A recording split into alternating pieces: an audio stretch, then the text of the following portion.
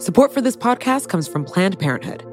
It's hard to imagine a world where we leave future generations with fewer rights and freedoms. Since the Supreme Court's decision to overturn Roe v. Wade, politicians in nearly every state have introduced bills aimed at blocking people from getting the essential sexual and reproductive care they need, including abortion. Planned Parenthood believes everyone deserves access to care. And with supporters like you, they can reclaim our rights and protect and expand access to abortion care. Visit PlannedParenthood.org/future to learn more and support their cause. Wow, that guy means business. Just an amazing player. No, not him, the sports photographer behind him. What? He has a business bank account with QuickBooks Money where he earns 5% annual percentage yield, so he's scoring big on and off the field. You might even say he's the MVB. MVP? The most valuable business. Making your money work harder. That's how you business differently. Intuit QuickBooks. Banking services provided by Green Dot Bank. Member FDIC. Only funds and envelopes earn APY. APY can change at any time. 2020 explained. Last night, like many nights that came before it, there was a Democratic debate. But unlike the many nights that came before it, there was a new person on stage competing for the Democratic nomination, and he may as well have been a Republican. I don't think you look at Donald Trump and say, we need someone richer in the White House. Let's put forward somebody who's actually a Democrat. Actually, he used to be a Republican. But maybe we should also ask how Mayor Bloomberg in 2004 supported George W. Bush for president. I'd like to talk about who we're running against. A billionaire who calls women fat broads and horse-faced lesbians. And no, I'm not talking about Donald Trump. I'm talking about Mayor Bloomberg. Back in late November, when Michael Bloomberg announced that he would vie for the Democratic nomination, I spoke to Emily Stewart from Vox about his candidacy. The episode was called Can a Billionaire Buy the Presidency? So this morning I asked Emily how that's been working out for him. Well, we don't know if he will buy the entire presidency, but he can certainly buy himself some traction. He is gaining in the polls, and, everybody's kind of got some Bloomberg fever one way or the other right now if you look at the news. And why is that? Why is everyone in a tizzy about Michael Bloomberg? He spent about $400 million on ads on television, digital, on the radio. Next year, we can have a leader who brings people together, solves problems, and gets results. Mike Bloomberg will get it done. Mike Bloomberg is sort of everywhere you go. And at first it was kind of like, here's this guy who's a late entrant in the race. He doesn't seem to have a lot of chances. And then by the time January rolled around, it was really starting to become clear that he was gaining some traction in the polls. And then it seems like over the past couple of weeks, a lot of Democrats and progressives have freaked out about Mike Bloomberg. And there's a ton of opposition research on him. He's a guy who was mayor of New York for 12 years. He has said a lot of things, done a lot of interviews. He has a lot of baggage. And so, whatever positive messaging he was putting out has also been countered by a ton of negative stuff about him. And that's all he's really done between November and now is blanket the country in ads? Yeah. He's also been out campaigning. He does do rallies. He hasn't been campaigning in the first 4 primary states. So he is not in Iowa, not in New Hampshire, Nevada, or South Carolina, but he's going to Virginia, California, Pennsylvania. So his sort of plan is really to focus on Super Tuesday, which is March 3rd, when a bunch of states vote. So he has been out on the trail, but the main strategy is just inundate everyone with Mike Bloomberg everywhere. I like Mike. I like Mike. I like Mike. I like Mike. I like Mike. Mayor Bloomberg and President Obama work together. I know Mike is not afraid of the gun lobby. I know my story would have turned out very differently if I had been black. I like about Mike that he loves America. I'm Mike Bloomberg, and I approve this message. And it's working. His poll numbers are going up. Yeah, if you look at the Real Clear Politics average of national polls, he's 3rd right now, pretty far behind Bernie Sanders, who's the front leader, but pretty close to Joe Biden, who was for a long time considered to be the front runner. But he looks like he's doing pretty well in different states.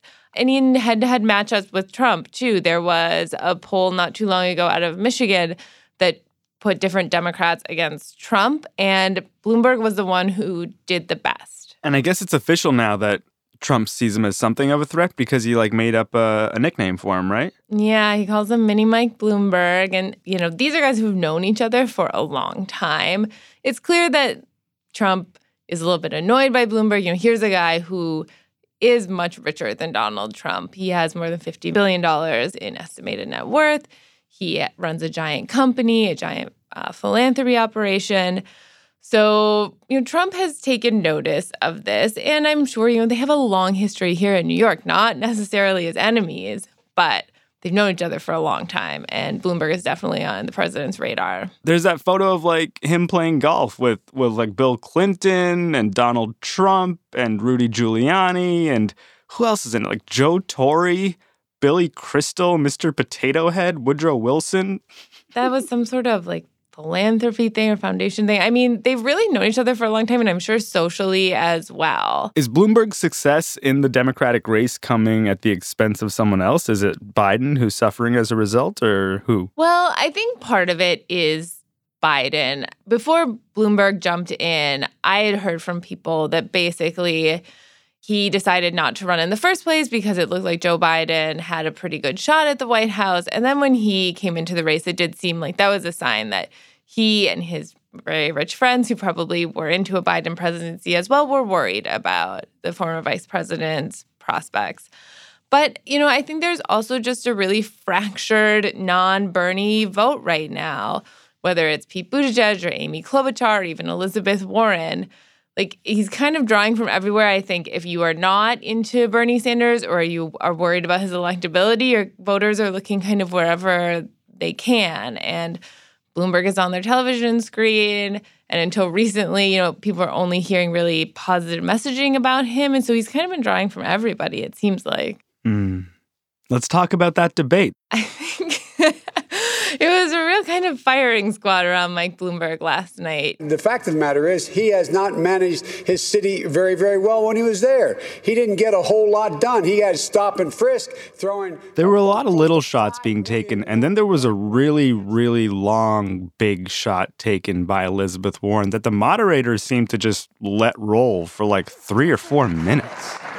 The mayor has to stand on his record, and what we need to know is exactly what's lurking out there. He has gotten some number of women, dozens, who knows, to sign non-disclosure agreements, both for sexual harassment and for gender discrimination in the workplace.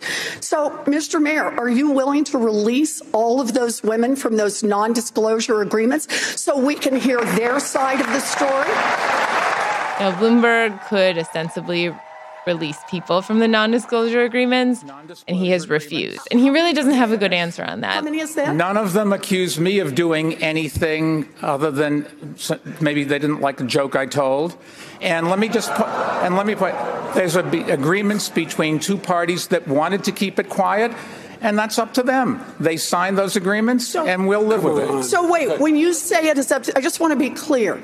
Some is how many? I mean, I think that heading into last night, if you would have asked me who I thought would probably go after Mike Bloomberg most, it was going to be Elizabeth Warren. Here's a guy who really is emblematic of everything that she kind of abhors in American capitalism and society. It is a question of values. Do we want to invest in Mr. Bloomberg, or do we want to invest in an entire generation of young Senator Sanders, my next It seemed like he may have been caught a little off guard by the NDA question, especially by the confrontation to release these women from their NDAs, but he had to have been expecting stop and frisk to come up, and that came up from the moderators themselves. How do you do there? It seemed like it was a similar situation where he knew it was coming, but still he really hasn't developed a good answer on that. And I've sat down with a bunch of African-American clergy and business people to talk about this, to try to learn. I've talked to a number of kids who'd been stopped. And I was trying to understand how we change our policies so we can keep the city safe, because the crime rate did go from 50% down to 300. So Bloomberg kind of half apologizes, and I think he gets called out for that by Elizabeth Warren anyway. Then the apology has to start with the intent of the plan as it was put together and the willful ignorance day by day by day of admitting what was happening, even as people protested in your own street, shutting out the sounds of people telling you how your own policy was breaking their lives. You need a different apology. Senator, here, thank Mr. you. Mayor. Chuck, can I respond? It seemed like every time someone brought up something from Michael Bloomberg's past last night, he didn't really have much to say that was satisfying. And it seemed like being on that stage probably didn't help him a ton. But also, who knows? Yeah, he was bad last night, but he can drop $100 million more on ads today and could try to erase it. And that was a point Elizabeth Warren made in an interview last night after the debate. So we kind of are just going to have to see as the polls start to come out what happened. And of course, we really won't know how he's doing until he's actually on the ballot in Super Tuesday.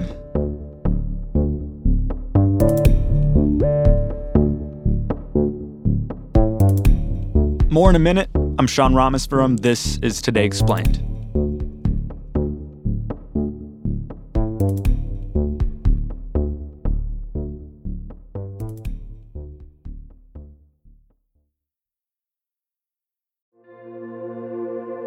Support for this podcast comes from Planned Parenthood. Your body is your own. That's why Planned Parenthood is committed to ensuring that everyone has the information and resources they need to make their own decisions about their bodies, including abortion care. Today, lawmakers who oppose abortion are challenging Planned Parenthood.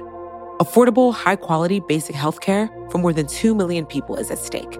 Planned Parenthood believes that health care is a basic human right. That's why they fight every day to push for common-sense policies that protect our right to control our own bodies. They also work tirelessly to oppose the onslaught of new policies aimed at interfering with personal decisions best left to patients and their doctors. They won't give up, and they won't back down. You can join Planned Parenthood in the fight to help make sure that the next generation can decide their own futures. The organization needs your support now more than ever. With supporters like you, they can reclaim our rights and protect and expand access to abortion care. Visit PlannedParenthood.org/future to learn more and support their cause. Wow, that guy means business. Just an amazing player. No, not him, the sports photographer behind him. What? He has a business bank account with QuickBooks Money where he earns 5% annual percentage yield, so he's scoring big on and off the field. You might even say he's the MVB. MVP? The most valuable business. Making your money work harder. That's how you business differently. Intuit QuickBooks. Banking services provided by Green Dot Bank. Member FDIC. Only funds and envelopes earn APY. APY can change at any time. 2020. All right, so Mayor Mike kind of got eviscerated on the debate stage last night, but will it matter? Do debate performances affect the outcomes for candidates? That is the question.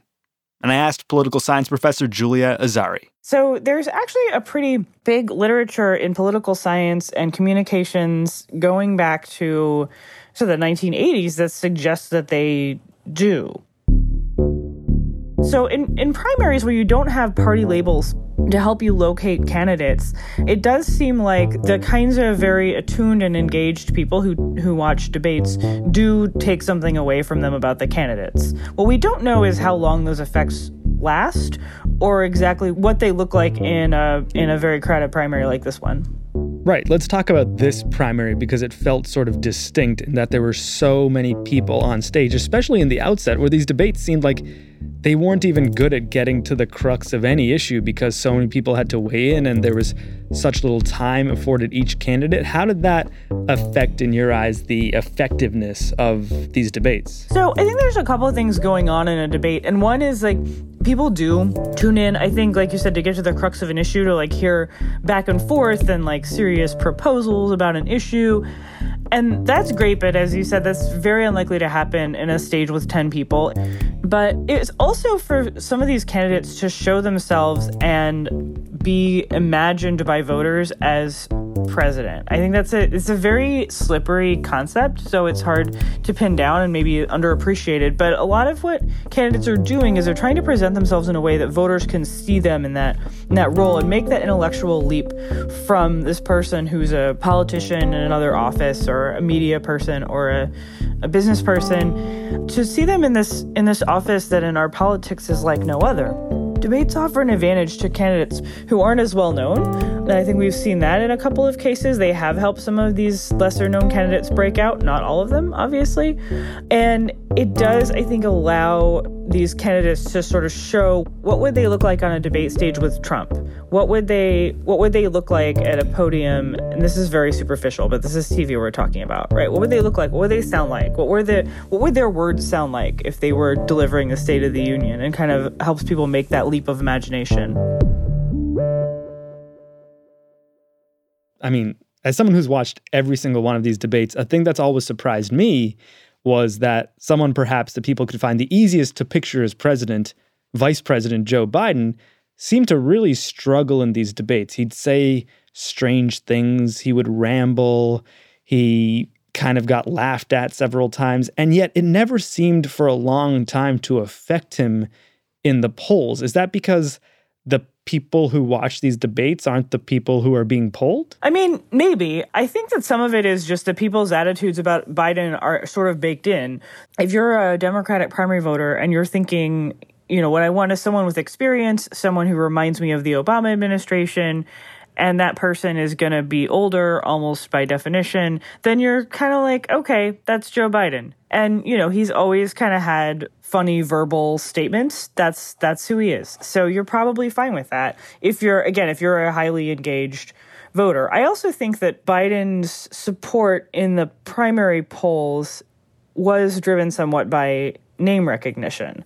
So we'll see. I don't want to speculate about what's going to happen in the next couple of primaries. It's possible that Biden will do really well, but we are living right now, as we're recording this, in a moment where Biden has been this kind of front runner, but not by that much, and then has had a really rough time in New Hampshire and Iowa. So it's possible that what we're getting there is kind of soft support in the polls, and that some of the drawbacks and concerns that people have about Biden's candidacy were kind of lurking in those debates. What about people like Elizabeth Warren and Bernie Sanders, who are maybe, unlike Biden, pushing the party a little bit more to the left, who are recognizable, who seem to kind of hit the notes you'd expect them to hit throughout all these debates? Did the debates help them in any way? Yeah, I mean, I think maybe. I think that Warren generally in these debates has sort of done her thing where she hasn't really dominated the spotlight. Most of the time she's had answers that were basically on topic and where she's prepared. I think there have been a few times, especially in areas where Warren isn't as strong, like foreign policy, where that's maybe been a little bit of a liability for her because her whole appeal is around preparation. I also think that the confrontation between her and Sanders over sexism was a very interesting moment. And, you know, there have been opportunities for the two of them to have conflict in the earlier debates, and they mostly resisted doing so. So I think that the debates have provided people a way to look at how the left wing of the party is developing. Is this going to be a faction where you have multiple candidates that were capable of coalescing and working together, or is this mainly about competition between Warren and Sanders for that left lane? And I think that question is still open. How much does Bloomberg sort of upset the conventional logic about how important these debates are? I mean, he's a candidate who clearly came in thinking he could buy the nomination, and then over the months that followed, he sort of proved that that was a distinct possibility. And, you know, last night he showed up on the debate stage for the first time and had surged without even showing up to one before. Does he sort of upset the conventional wisdom in any way? I think that Bloomberg is sort of challenging the conventional wisdom generally about what it means to enter the primary late. On the one hand, there's the suggestion that he has run ads that are effective, and they're saying what Democratic voters want to hear. They come out and tell a very strong story against Trump. And on the other hand, there are complaints, you know, he's sort of buying the primary, buying support, buying endorsements.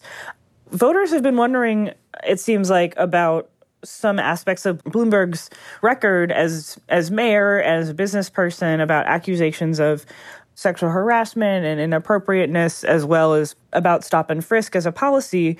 And last night he had to answer those as a presidential candidate on a debate stage with other presidential candidates. And it didn't go very well. And I guess we'll have to wait and see whether it affects him at all. We only have one more Democratic primary debate. And I think, I got to admit, despite getting repetitive and being a little frustrating at times, I'll miss these debates. It was nice to hear all of these people talking about the most important issues in this country every few weeks. But, I mean, next time around, should we have more, fewer, just do them differently? Oh, man, that's a good question. I mean, here's what I would like to see. I think the number of debates is fine. There's nothing you can say that won't make people mad because we should have a debate. We should have a debate every day, every hour. We should have a couple of debates, however many we've had. They should be at a time when people will watch them, and they should be different. What I want to see in debates is a little bit of variation. So maybe have one kind of signature debate where it's more general. And if people are going to watch one debate, they can watch that debate. But what concerns me is it's sort of this broken record of the candidates having the same exchange over and over again. I mean, on the one hand, that's great if you missed the debate or whatever, and you can watch the next one, it'll be the same. But on the other hand, I think that really runs the risk of disengaging people and making it seem like these are politicians with talking heads and with talking points. We never really progress. But I would have to look at the data and see how many people are like us and watching them all.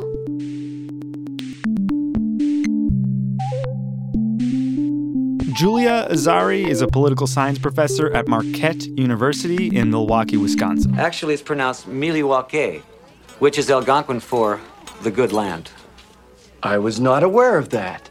I think one of the most interesting aspects of Milwaukee is the fact that it's the only major American city to have ever elected 3 socialist mayors. Does this guy know how to party or what? Huh? Okay. Well, we gotta get going.